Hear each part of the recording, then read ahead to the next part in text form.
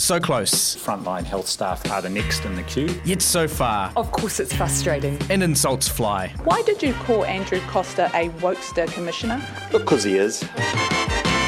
Kia ora and welcome to One News Inside Parliament. It's our weekly catch-up about the political stories we've been covering on One News. I'm Benedict Collins. And I'm Jessica Much Mackay. And it's been a pretty full-on week or so, isn't it? We've had another COVID outbreak. You were called in late on Saturday evening. Yeah, the week hasn't really stopped, actually. It's kind of been like a rolling week for us. Every day's a Monday. Yeah. And yesterday it was like, how is it only still Monday? But I think that kind of kicks off my pit for the week as well in terms of getting that call. We get a little bit of a heads up from the Prime Minister's office to say, hey, look, you need to get into Parliament because we have to... At that time in the evening, of course, we have to organise cameras. We have to make sure that we've got studio crew coming in to the Auckland newsroom. We've got to make sure we've got enough people in our master control to be able to get the feed And in that's and because out. we start taking it live, right? Yeah, and we're taking the live coverage. So we get that call. And although, I get a lot of calls from the Prime Minister's Chief Press Secretary, I don't often on a Saturday and let alone on a Saturday night. So I have to say when his name popped up on my phone, I did have a little bit of a heart sink, and then he let us know. And for any parents out there, you'll know that it's a little bit of a logistical exercise. We'd arranged to go out for dinner with friends, so I caught the cab down to the restaurant in Wellington and got the phone call and caught a cab back to Parliament. So there we go. I think some parents will be able to sympathise with me that one night out. Yeah. At least I got to look forward to it, so that was really nice. So that was my that totally makes up for it. Yeah, totally makes so up that for was it. my pitch for the week. Yeah, awesome. My pit for the week, it's a bit of a long pit here. I'll try and speed it along. Okay. But last week we went along to the every year they put out child poverty statistics because the Labour government, when they came in, they wanted to be held to account. They said, they really want to make a difference for children in New Zealand and, improve their quality of life and bring children up out of poverty. And they brought in all these measures to do that. Now, Statistics New Zealand, they're normally pretty good to deal with, but they hold a press conference where they give out these figures, and they basically turn it into a bit of a lockup, but a very, very strict lockup, in which they take journalists' phones off them, and there's no Wi-Fi or anything like that, and they're very strict. Anyway, things kind of blew up a little bit at last week's conference, where they ended up shouting at other centres around the country about taking their phones off them. At one point, their comms team was trying to rip the phone out of a journalist's hand in the Wellington newsroom. Like kind of bordering on kind of aggressive behaviour from their comms team at Stats New Zealand. And the kicker here is these stats are incredibly, incredibly old, right? So like they stopped collecting these in March last year, so already 12 months, but because of the way they carry out the survey, they actually ask about what's happened over the previous 12 months. So you look at information that's 2 years old, and zero trust for the media. I think it's the trust thing that's the issue, isn't it? Because we deal with embargoes on a daily basis, and respect them. There may be one time out of 1,000 that someone accidentally does something, but in the press gallery we do it on a daily basis. And even the budget lockup, which is hugely commercially sensitive, we have a degree of trust that you will follow the rules. And I mean, maybe they just need to get to know the journalists a little bit more. Maybe that's what it is. Yeah, I don't know whether it's power tripping or what, but so real overkill there. Other members of their comms team were screaming, "The rules are the rules!" Bizarre kind of behaviour for information that is very, very old. But anyway, I've got a peek for this week, and that was the story that broke last week about the Housing Minister, Megan Woods, having filmed a promotional celebratory video about having got 12 families into homes. Now, this caused a lot of delight with the National Party during question time last week. They were almost just about falling out of their seats laughing that the Housing Minister had filmed this video after getting just 12 houses in. Now, it is a bit more complicated than this with progressive home ownership. You do have to, these are people who wouldn't have been able to get into a home normally, so they have to work with other providers and sort of get their debt down and get it planned in order to get to a house. But yeah, and there were some great political cartoons poking fun at the minister, who I thoroughly enjoyed it when Megan Woods got up in the House and said, and it's important to note, Mr. Speaker, this is no laughing matter, as like the national benches were just rolling in the aisles in hysterics. It was so much fun. Yeah, and that's when you know you've perhaps lost the battle with trying to explain things and trying to get into the details. Yeah. My peak this week is perhaps a little bit old. Maybe lots of other people have seen this, but at festivals around over the last few months, they've had this really cool sort of clip with Dr. Ashley Bloomfield, and Mikey Sherman actually retweeted it this morning, so have a look on her Twitter if you're wanting to have a look at it. And it was he's just such an unlikely hero, and we're just seeing Dr. Ashley Bloomfield yet again just being turned into this really edgy clip that they play telling people about COVID and, to wash your hands. And it's not meant as a public service message, it's meant as, an entertainment clip. But it's just, I just find it just blows my mind that Ashley Bloomfield, because we're now on the year anniversary to our first case in New Zealand arriving, and just how different his life must be and for his family, for his wife and kids, how different their life must be. Because literally if he walked into a party, 12 months ago, I'm not sure most of the press gallery would have known who he was. Now people in the street carry tote bags with him on, and they rave to him at music festivals. And I just think it's a nice light moment out of all of this. But I have to say it hasn't been a light week. We've had a lot going on. So should we go through some of those?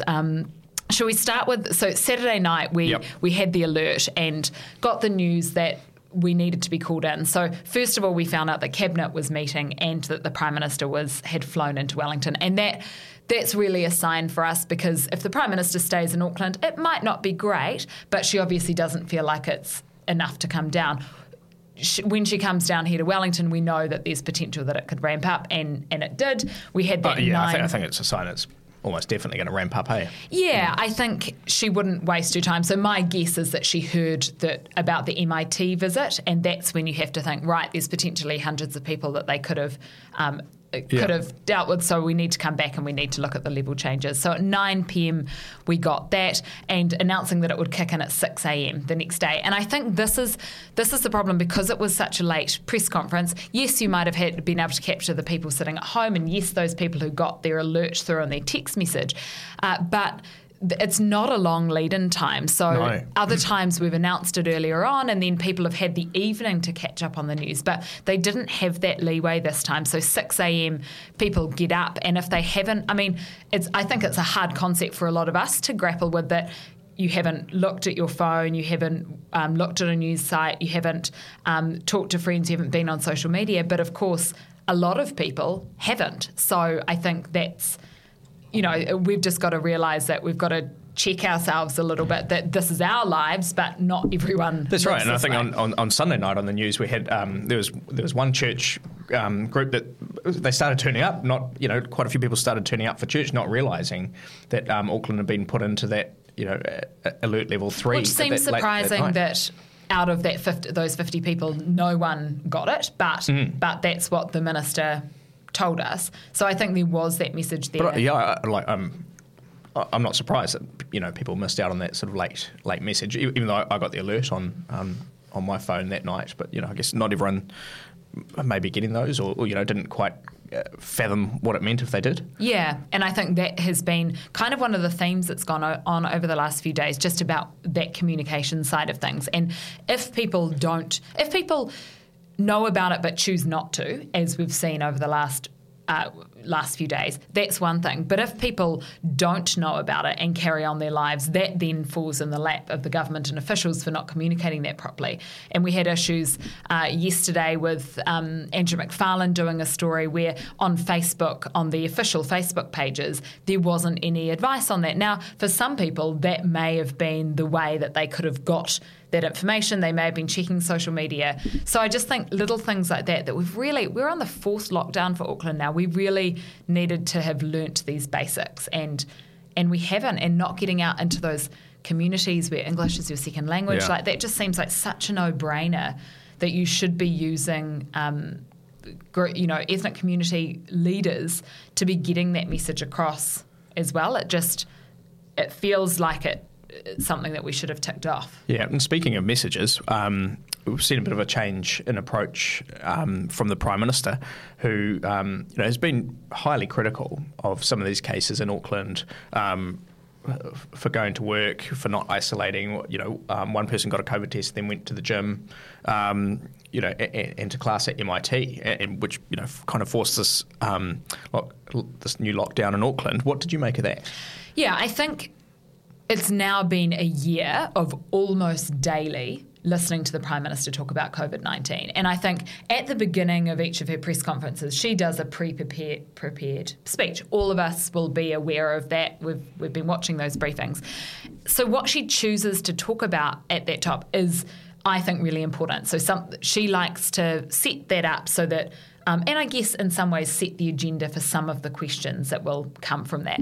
And she had, she really wanted to reframe that message and say, hey, look, don't forget here, big picture, here are stats from America. Remember, this is about the death rate. And her message has changed. I think, in a couple of ways. So first of all, it's changed in, hey, stick with my plan. Don't forget, we're still doing better than most countries. I think that's one thing. And the other thing is that we've heard over and over again, and I talked about this last night, it's not people's fault, it's COVID's fault, it's the virus, it's the problem, not the people. Whereas the last 3 days now, we've been hearing it's the people breaking the rules, and that's why we're in this situation. And the Prime Minister is very aware of the wrath that brings on social media, because I just think, hopefully those people are just ignoring it because it's as much as you can. But it is, when the Prime Minister calls you out, you are being held, you do get people hitting their keyboards and hitting their phones to talk about that stuff. There does seem to be a fair bit of dispute around what some of the cases were actually advised to do, though, over whether or not, not so much the one who went out after being tested, but the other cases. I think the KFC worker, there is dispute about, and it's just not clear about what they were specifically told to do. Yeah, and I think there's a little bit of, come on, guys, this is our fourth one. We should know it by now. But on the other side, I guess that for each, we've had gaps in between. So I think for all of us, we need reminding again. Oh, yeah, so in level 2, we do this, this, and this. In level 3, we do this, this, and this. So I do think that people do need that reminding. And I guess then there's the question of, even if you are being reminded, then, this latest instance was 2 women going out for a walk. Walking is something that we've done, we've been allowed to do. Normally a pretty, an activity to be encouraged. Yeah, and in this case, they got the alert to stay at home and isolate and went out for a walk within 24 hours, and that's how that happened. And then there's all this bigger thing, maybe we just touch on this finally before we move on, about enforcement. And that's been a theme over the last few days as well, about I think people's natural reaction when this happens is to say, okay, so let's just fine them, let's prosecute them. And over the last year, we got some figures from police last night that said 834 people have been prosecuted, 5,500 odd people have been given warnings by police. And for breaking lockdown rules, yeah? Yes, specifically for lockdown. And that's over the whole year, so over the whole time that we've been in lockdown. So I think that, there are... That number is a reasonable number, so there is action being taken. But an interesting point that police wanted to make last night, and it did take them several hours to get this information through, but they did want to say that to act on, for people self-isolating, for them to be able to act on that, they rely on information from the Ministry of Health. At this point, the Ministry of Health hasn't referred any cases to them, and I'm not sure if they will, and we'll talk to Ashley Bloomfield about this, because what you don't want to do is create this environment where you tell me every second place you've been because you're nervous about... That's right? It's the flip side. Yeah. And the point that they make is when it comes to contact tracing, you want people to be as honest as possible about where they've been, who they've met with, so that you can start that contact tracing process. And if they're worried that they're going to get fined or prosecuted by the police... there's going to be a big deterrent to providing that information. That information can help you shut down the the next cluster. So it's a bit of a... The flip side of that, though, is if you were nervous about getting in trouble and being prosecuted, maybe you wouldn't break the rules. So that's the other side of it too. But shall we move on? Now, yes, and I'm pretty sure if Mikey was here, this would have been her peak for last week. This was Simon Bridges calling out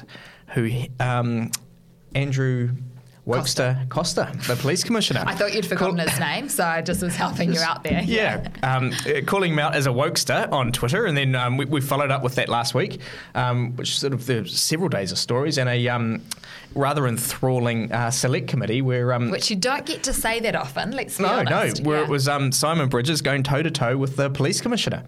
Yeah. And I mean, bigger picture on this, it's really interesting because Simon Bridges was told to, pipe down, stick to your lane. You're not the spokesperson for this by Judith Collins. But at the same time, perhaps this message is appealing to National's base, which is saying that the government's soft on crime. They're taking too much of an airy-fairy approach. So it's kind of a mixed message there where he was told off by Judith Collins, and then there's the other layer of being a former leader. So it's there's a lot going on in this story. I sort of wonder what Simeon Brown thinks, right, as National's police spokesperson. And here you've got Simon Bridges totally dominating your portfolio. And didn't I think unrepentantly dominating your portfolio. They were kind of tag teaming together in the select committee. So maybe all is forgiven. Because perhaps we wouldn't have been there in that select committee if it hadn't been for Simon Bridges being so firm on it. So, do you know what I mean? I'm not sure if we would have been drawn to that issue specifically. So, yeah, we'll see. We'll ask Simeon next time. Yeah, and I think the commissioner gave as good as he got back in that select committee as well. Yeah, it was good fun. And yes, Mikey very much enjoyed writing those stories. I think it's fair to say. Yeah, and. Child poverty. So we're going to dig a bit more into those stats. So while the information is pretty old, it showed that the government basically was on track to achieve what it wants to achieve in terms of reducing poverty. We are really early on, though. I think it's year 2 of 10. And so what did those figures had shown up until March when COVID-19 came along? They were kind of on track. They had lifted, I think there were about 125,000 kids in material hardship. And they judged that basically they've got a big sort of a basket of items, like if you can't regularly afford fresh fruit and veggies, or if you can't afford shoes or shirts, stuff like that. That's how you end up in that material hardship category. There were around 125,000 there. 20,000 kids had been lifted out. But it's not all equal, right? So for European kids, you've got 1 in 11 kids living in poverty. When it comes to Pacifica kids, it's 1 in 4. So big disparity there for Māori kids, and they started collecting information on disabled children as well. It's 1 in 5 if you're a disabled child or Māori child. So a real disparity there between different ethnic groups. Now the Children's Commissioner was saying, this is just profoundly bad news to have that disparity there. For disabled kids and for Māori and Pacifica kids compared to European kids, really calling on the government to basically spend more money and help lift more kids out of poverty. And the thing is the Prime Minister has said that this is her priority. She's the minister responsible for this issue. And what's really hard is because of COVID, they stopped recording that data, and it's really hard to measure then how she's been doing on that really big key issue, because I think that when you can say that they're on track, but then COVID hit, and that's going to make a big difference for a lot of people. Yeah, so it's an interesting point that what happened with COVID here. So they base this information, they go around the country and they survey 20,000 people, and they're pretty in-depth interviews with those 20,000 people. They do it over 12 months, and it's face-to-face all over the country, so they get a really good cross-section. So when we got to March last year and we went into lockdown, they couldn't go around, and they decided they couldn't do it over Zoom or the phone or anything like that. So they basically shut it down completely. So you had 9 months of data, but it is kind of disappointing that coming into COVID, we've seen thousands and thousands of people lose their jobs. Those emergency food grant numbers have just rocketed. 1.5 million. It's like quadrupled in the last couple of years. We're looking at that again today. Yeah. Yeah. Food banks just getting smashed all over the country with huge numbers of people unable to afford food. So it's kind of disappointing that they can't figure out a way to get information more quickly around what is happening with child poverty, but there will be more information and a bit more of an update in this year's budget that will come out in May, so that we should get some more updated figures. And when will we get those? So May is when we'll get that next tranche of figures, but that won't cover COVID, is that right? It should cover some of it. Okay. Yeah. So we will get a better picture in May, I guess, an update on how things are going. And Stats New Zealand, they said, they're not happy either with how long it takes them to turn around this information, because we kind of get it in February, even though normally the survey's finished in end of June. So it's still taking them 7-8 months, but they're reliant on other data as well that comes through from IRD, and they said that's what takes them longer, but they are trying to figure out ways to try and turn this information around quicker, because it is really key to this, because it's it is sort of this government's one of their biggest priorities anyway. Absolutely. Yeah. Should we leave it there? I think we should. Yeah. Was there anything? No. I'm happy. Good. We just. Awesome. If we're watching back in a year, where Auckland's still in level 3 lockdown, we find out on Friday whether that will be lifted again. On Saturday night, would it be, if it is lifted? I think Sunday night. Sunday night. Be, yeah, because it would be 7 days.